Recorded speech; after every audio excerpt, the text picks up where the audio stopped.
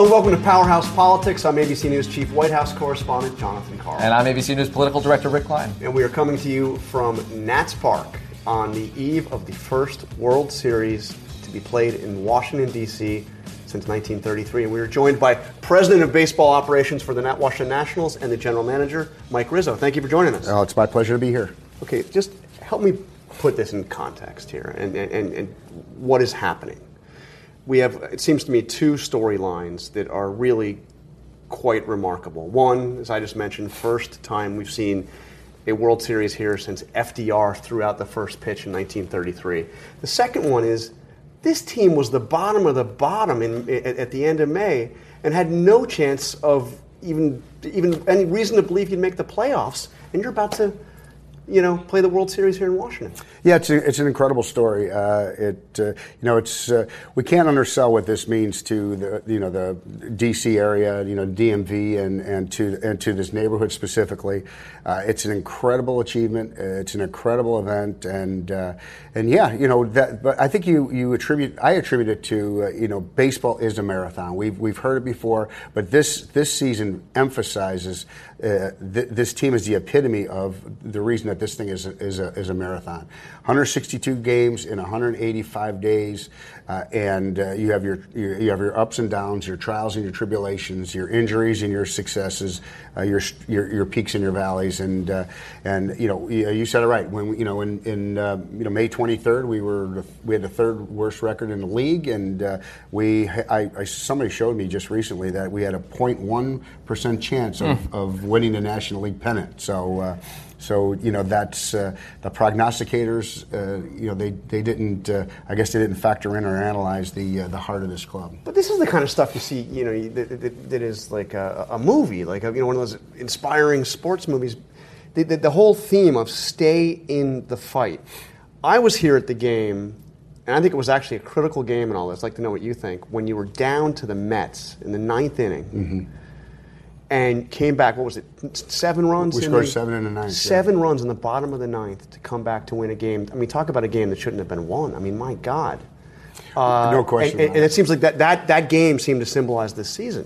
It was that game was incredible. Our chance, our winning percentage that game was 0 at one point analytically. So that was the game. We scored 7 in the ninth against Diaz, who was a really accomplished closer in Seattle last year, and it was amazing. I remember Suzuki hit the grand slam to walk us off, and it was something that wasn't supposed to happen, but did happen. And the problem is that these guys don't read the Twitter feeds, and they don't read the newspaper, the headlines that we're not supposed to do this. They're just grinding it out every day. We really focused in and kind of microwaved each game being a mini series for us. And our thought process was after May 23rd was let's go 1-0 today and we'll worry about tomorrow, and it served us well to kind of keep us focused in on the present.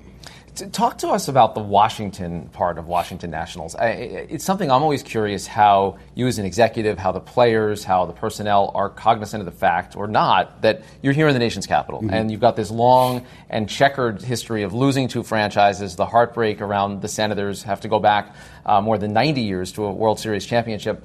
And the fact that you're here in a place where politics is its own sport. Is that special for a team to break through in a city that has so much going on? Well, I think the D.C. atmosphere is special to these players. They don't care about the Senators back in the day. They don't even care about the Cardinals in 2012. Very few. There's only one player that was here for that entire thing, and that's Ryan Zimmerman. So we're kind of focused in on the day. That's kind of the mantra that we've had. But the atmosphere of the city is palatable. They feel it. They sense it, and they love it. And it's an attraction to free agents. And when we acquire players in trades, it's a big reason why players move here and live here, and they really enjoy their time here. So palatable sense of government and the power of this town. But the history part of it, I think that we've kind of backburnered that. Is it something you're aware of as a general manager and as the architect of this team, the guy that put this together, about where you fit into the broader scope of Washington? It really does. I live here full time. This is my 13th year I've been here, and I live right down the street, and I've seen this neighborhood grow up. It's a big turnaround. Big turnaround. I think there's 10 new apartment buildings that have gone up in the last 5 years, and hotels and restaurants and that type of thing. And I think that was brought here because of this ballpark and because of the energy that this neighborhood exudes. For 90 games per season. So I do. I'm very cognizant of the history here. I'm a history buff. I've been to the Hill a few times. I've met with some politicians, some senators, and in their office we talk baseball in the off season. And like I said, I live here full time, so I'm at the Caps games and the Wizards games all the time, and I really enjoy my time here. I love the energy of this town, in season and off season. I mean, you can see the Capitol building from up here. I mean, it's just unbelievable. So I want to ask you about two players, just if you can riff on these two guys for one. First of all, you mentioned Ryan Zimmerman.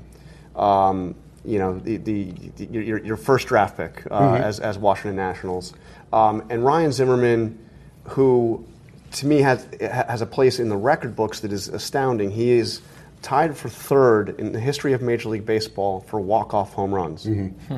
And he's in a league with guys like Musial and Babe Ruth. I mean, this is the list of people that are on that list is remarkable.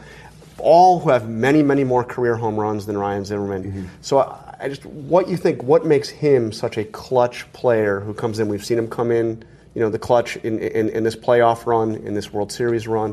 And the other player, of course, Juan Soto, now he turns 21 today, right? Happy birthday to Juan. Happy birthday to Juan Soto. Beautiful. Who seems to have the maturity of a guy like Ryan Zimmerman. Yeah, Zim. Well, Zim is. They're both near and dear to my heart. I love both of them. I wasn't here in 2005 when they drafted Zim. It was a great draft choice, and they picked the right person because he excels between the lines in the dugout, in the clubhouse, and in the community. He's a Washingtonian through and through. He's UVA graduate. UVA grad. He lives here and he's in the community all the time. He's up there with the greats.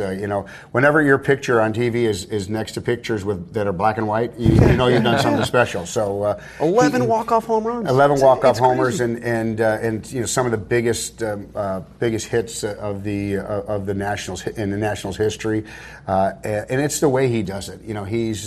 He's not pretentious. He doesn't have a big ego. And to answer your question, why I think he comes through in those situations is because he has this calmness about him.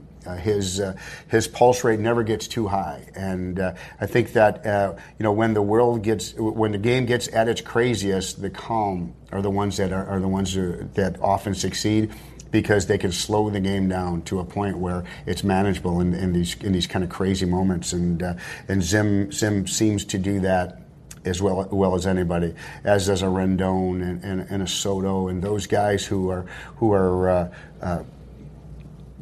come through with the biggest hits at the biggest times are Strasburg's are like that good. too, isn't he? Strauss really is. He really brings everything in internally and tries to slow the game down. Like when we saw in the game 2 of the World Series, when the wheels start falling off for Strauss, you'll see him. He'll go back to the back of the dugout, back of the mound, and rub the ball up and kind of gather himself and kind of do his breathing exercises to get through that sixth inning like we needed him to do. But Soto may be maybe the greatest player at the age of 20 that we ever saw. I mean, again, he's up there with the black and white pictures. Mel Ott and Tony Canigliere and those type of guys. It's a real. Both of those guys are a franchise and organizational success story. They're scouted by guys in the bushes, in the fields. We're looking under every rock to find a Juan Soto and the outskirts of Santo Domingo, Dominican Republic, and he bursts on the scene out of necessity. I remember the day I brought him up. up. I remember the minute I decided to bring him up, poor Howie Kendrick was in pain on the warning track, severed his Achilles tendon. We had Robles was on the DL in AAA. We had 2 other guys hurt in the big leagues. I called our farm director and said, "Get Soto moving this way." He said, "Who?" I said, "Juan Soto." I said, "Get him." He said, "He's played 8 games above A-ball." I said, "I know. He's hitting 4th and playing left field tomorrow. So get him there." Sometimes that's how it works. So I want to know, how does a general manager watch a game? I have my superstitions on my couch at home, and I get tense and I get nervous. I can't imagine what it's like. What's your routine once the first pitch is thrown? Well, often it's an extension of the business day for myself and for our baseball operations. During the regular season, we're working the games, we're making notes.